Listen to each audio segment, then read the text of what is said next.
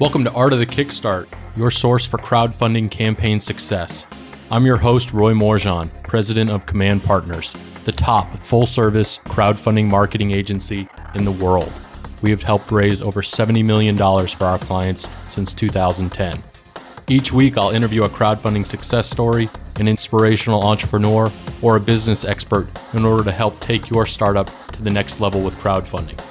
Art of the Kickstart is honored to be sponsored by The Gadget Flow, a product discovery platform that helps you discover, save, and buy awesome products. The Gadget Flow is the ultimate buyer's guide for cool luxury gadgets and creative gifts. To learn more, visit thegadgetflow.com. Now let's get on with the show.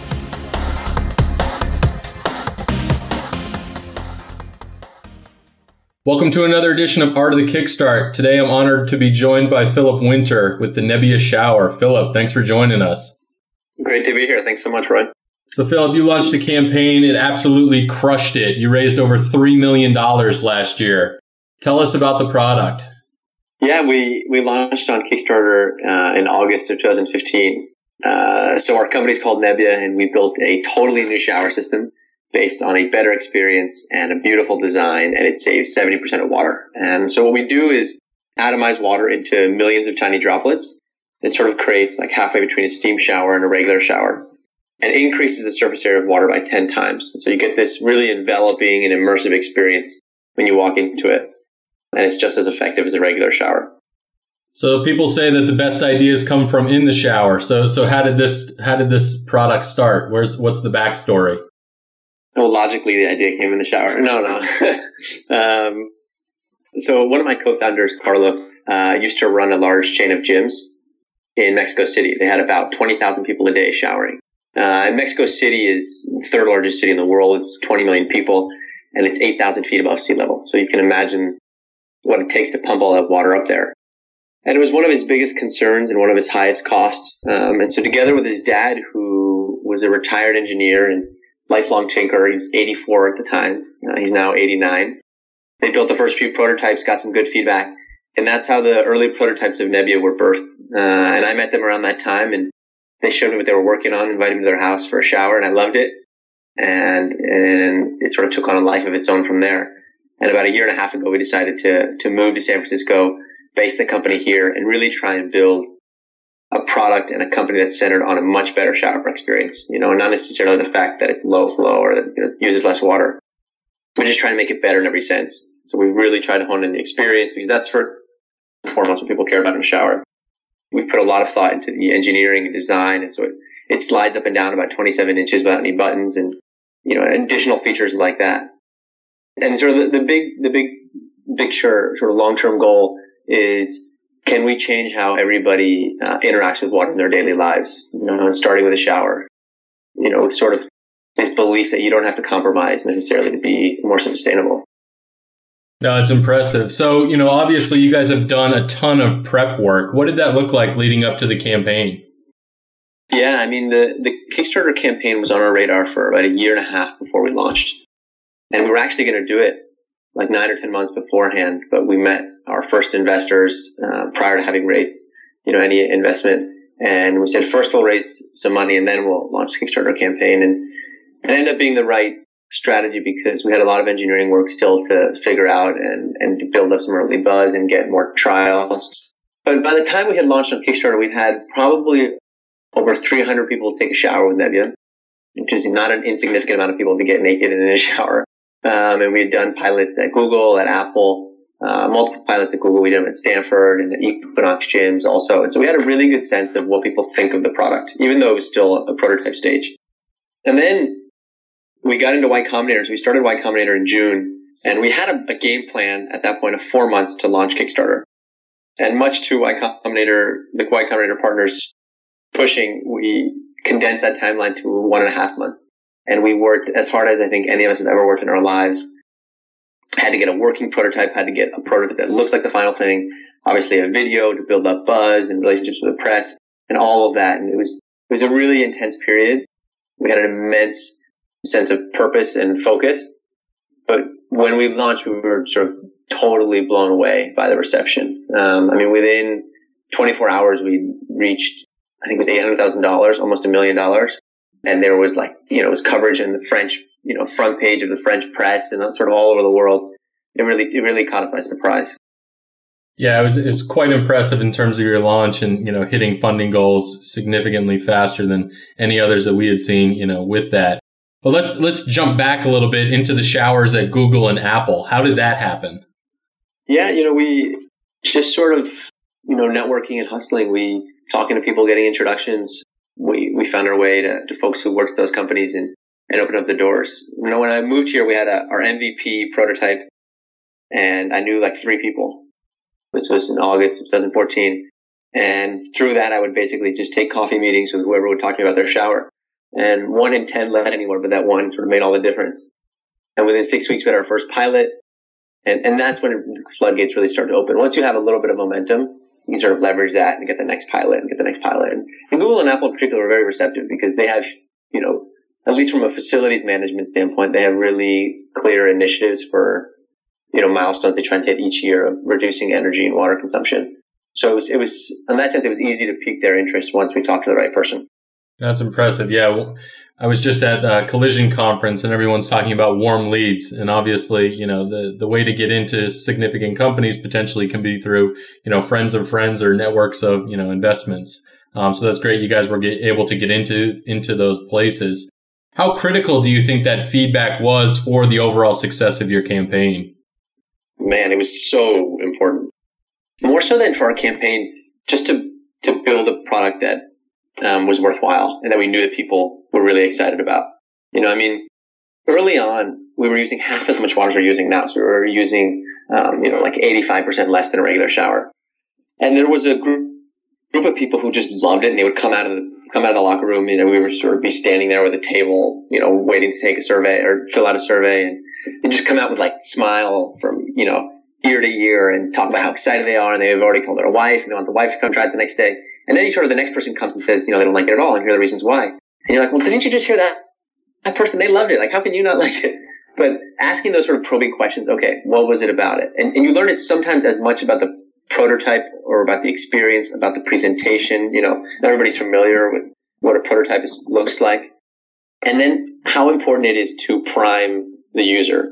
And so in our case, it was really important to tell them, hey, this is something that saves a lot of water, and here's the way it does it. And we're a startup, and here's the technology that we're using, and here's the innovation.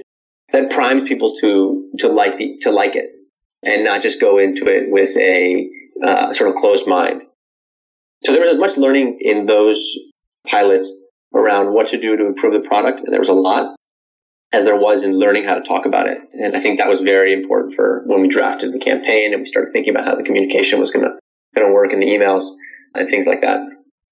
Yeah, one of the factors that we always want our campaigners to do is make sure that they are getting that pre-campaign feedback well before they launch the campaign to obviously engage the community that's out there, but also see if there are significant things that they might be overlooking in terms of factors of the function itself and the product that they're creating. You mentioned that Y Combinator kind of cracked the whip on you guys. What was your overall experience with them, and would you recommend it to other potential startups? Oh, yeah, I absolutely would. We were obviously familiar with Y Combinator and I had watched all of their How to Start a Startup classes, which were really good. And I sort of believed in this philosophy they had around just focus on early customers, a small group, and build a great product and grow it out from there. Well, when we applied, we were fortunate enough to get an interview. And in our interview, it's a 10-minute interview. They stood up and took a shower during the interview. And so that was really cool to see that they got their hands really involved. We were a little bit skeptical because, we don't have any software or electronics at this point. And so that's sort of, more the bread and butter of what YC is about. And it ended up being one of the best decisions we've ever made. The impact that they had on just instilling a sense of focus at a really early stage and how you can achieve so much when you have a very clear sense of purpose and focus. And for us, the goal, when you get into YC, you have to come up with a goal for the end of the 3 months. And ours was to launch our campaign 2 weeks before it ended. And so it was very clear what we were chasing after. And it ended up being immensely helpful. One, from a company culture building perspective, in terms of understanding some of those softer sides, and just setting up a structure of, hey, very clear goal of what we're doing, and we got to go after it. We also got a lot of feedback from YC fellow batchmates and partners who would let us go to their houses and install them and give us feedback on their experiences with Nebbia, for a few days in their house. Awesome. Yeah, I mean, feedback, number one. So we kind of backtracked and looked a little bit at, what you guys did in terms of the campaign. We saw that you guys got some great traction on Reddit. I mean, did you guys see a lot of conversions come from that? We did. I think that the sources that drove the most were Uncrate, and there was an article in the New York Times, there was an article in Wired, there was an article on entrepreneur.com. It was sort of crazy because it spread very quickly. You mentioned Reddit, also on Hacker News, and just a lot of sharing on Facebook. So yeah, it sort of came from all those channels. Yeah, Uncrate is, always one of those channels that people want to buy immediately from that channel. So it's always a beautiful thing when you get in their newsletter. One of the challenges that we've seen with many campaigns that have overfunded can be, challenges that they had no idea they were going to be facing. How are you guys overcoming some of those challenges that might have come from you guys overfunding the campaign? Yeah, I wouldn't say, in our case, I wouldn't say the challenges came from overfunding, because that actually helped us. We had more or less scenarios planned for different sizes of unit volumes, and so this was one of the ones that we had planned for. We pre-sold about 10,000 units on Kickstarter. And so that's what we're in the process of building right now. I think the bigger challenge was not knowing clearly all of the steps that were ahead, right? And I think this is the case for all Kickstarter companies, and that's what makes Kickstarter what it is that you're sort of stepping into the unknown, right? Companies that have launched and shipped products before usually don't do Kickstarter campaigns. They have sort of their own channels. But I think there could be probably more clear communication around here are the things to expect after you have a campaign, right? And some of those things you just got to learn along the way. Learn as you go, right? I mean, those are some of the challenges that every campaign, encounters, especially on the product side. So, Philip, now this gets us into our launch round where I rapid fire questions at you. You ready to go? Ready to go. So what inspired you to be an entrepreneur?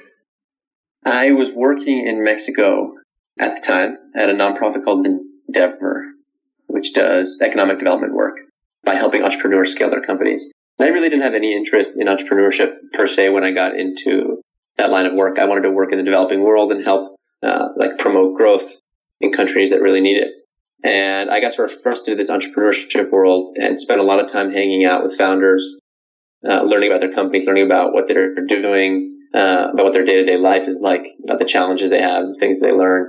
And I got just totally immersed in it and, bit by the bug to say, hey, I want to do something on my own and create it. And there's this deep intrinsic satisfaction and value when something doesn't exist in the world, but you along with a group of people sort of imagine in your mind and then sketch it out and then start to create it in sort of progressive forms, from prototype to final product. And that just was super interesting to me. And then I was lucky to sort of find this opportunity and then, jump on it. If you could offer a Nebbia shower to any entrepreneur throughout history, who would you offer it to? Good question.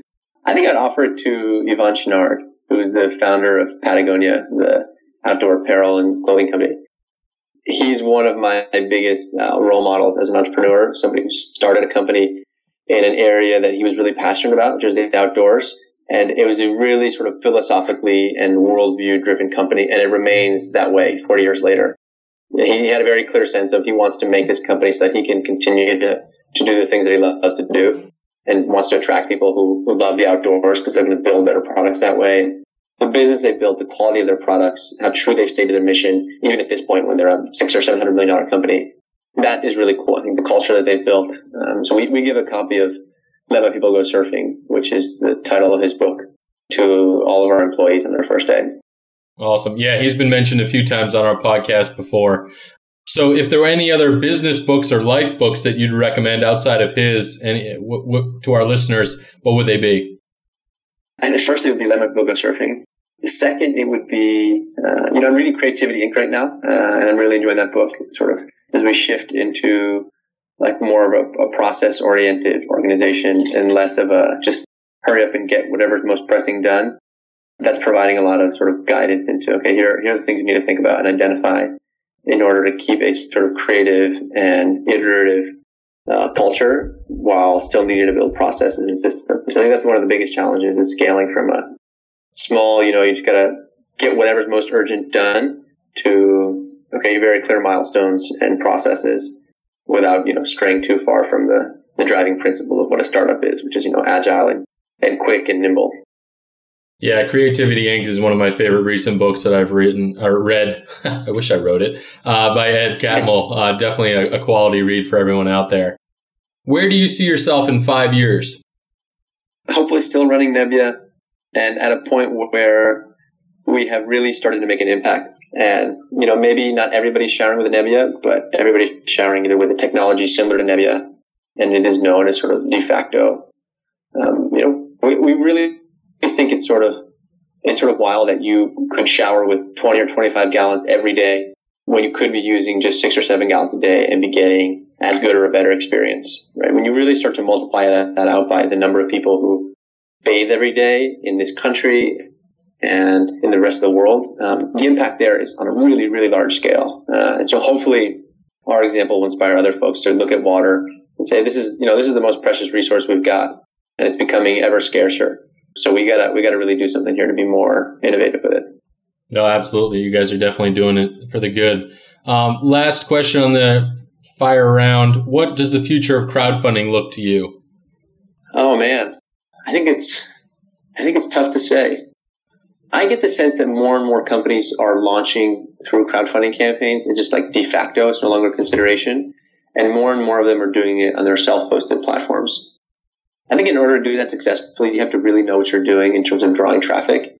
Because in our case, a lot of the traffic, like a third of the traffic came from Kickstarter. And I think a lot of the interest was in this fact that it was a public campaign. And so success bred success, right? Because the fact that we hit $1 million was sort of another story for folks to tag on to and feel like they were a part of this massive momentum. And so I think there's going to be a difference between crowdfunding and pre-orders. They're fundamentally different things. When you pre-order, you don't really know that you're a part of something. When you crowdfund or support a crowdfunding campaign, you feel like you're a part of this collective movement. And that has more power to it. On the other hand, there's tremendous advantages of doing it on your own, website as well. So I think there's going to be a very clear bifurcation between the Kickstarter, Indiegogo sort of open crowdfunding campaigns and people who do it on their own website. We've already seen it with companies like Lily and some other ones. Yeah, absolutely. Traffic generation is a key component. Obviously, Kickstarter, the platform, can certainly help leverage, campaigns once they're up there. And as you mentioned, success breeds success. So well said. Well, Philip, that brings us to the end of the interview. Please tell our listeners about Nebbia, where you are at, where people should go, and why they should go buy one. Yeah, you guys should all check out Nebbia.com, Nebia.com. You can watch our video there and learn a little bit more about the product. We're based in San Francisco. If any of you guys are interested, please email us, support@Nebbia.com, or tweet at us or message us on Facebook. We'd love having people come by the office and take a shower. So we'd love to have you do that and get feedback and then share it with folks. And you can expect to see it at the end of this year, shipping to our backers and then to the folks after that. Awesome. Philip, it's been a pleasure. As a backer of the Nebbia shower myself, I'm truly looking forward to it. And folks, you heard it here. Philip's giving out free showers in San Francisco. So go hit him up and check out their spot. But Philip, I appreciate you joining us on the podcast. Everyone, thank you for tuning in. Make sure to visit artofthekickstart.com for all the show notes and links to everything that we talked about, as well as a full transcript. So Philip, thanks for joining us. Thank you, Roy. Take care. Thanks for tuning in to another episode of Art of the Kickstart, the show about building a better business, world, and life with crowdfunding. If you've enjoyed today's episode, be sure to visit artofthekickstart.com and share it with your friends. If you need a more hands-on crowdfunding marketing strategy, please visit our website at commandpartners.com and request a quote. Thanks for tuning in. Catch you next time.